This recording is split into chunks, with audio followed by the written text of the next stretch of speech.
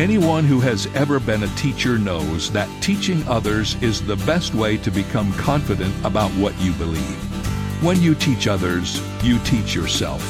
When you convince others, you convince yourself. When you persuade others, you become persuaded yourself.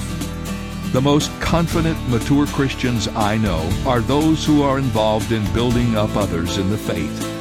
They teach Sunday school or a Bible study, or lead a small group, or are involved in evangelism or discipling their own children.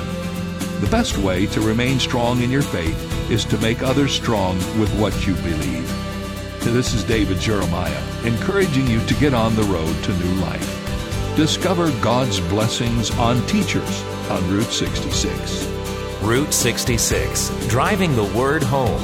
Log on to Route66Life.com. Start your journey home today.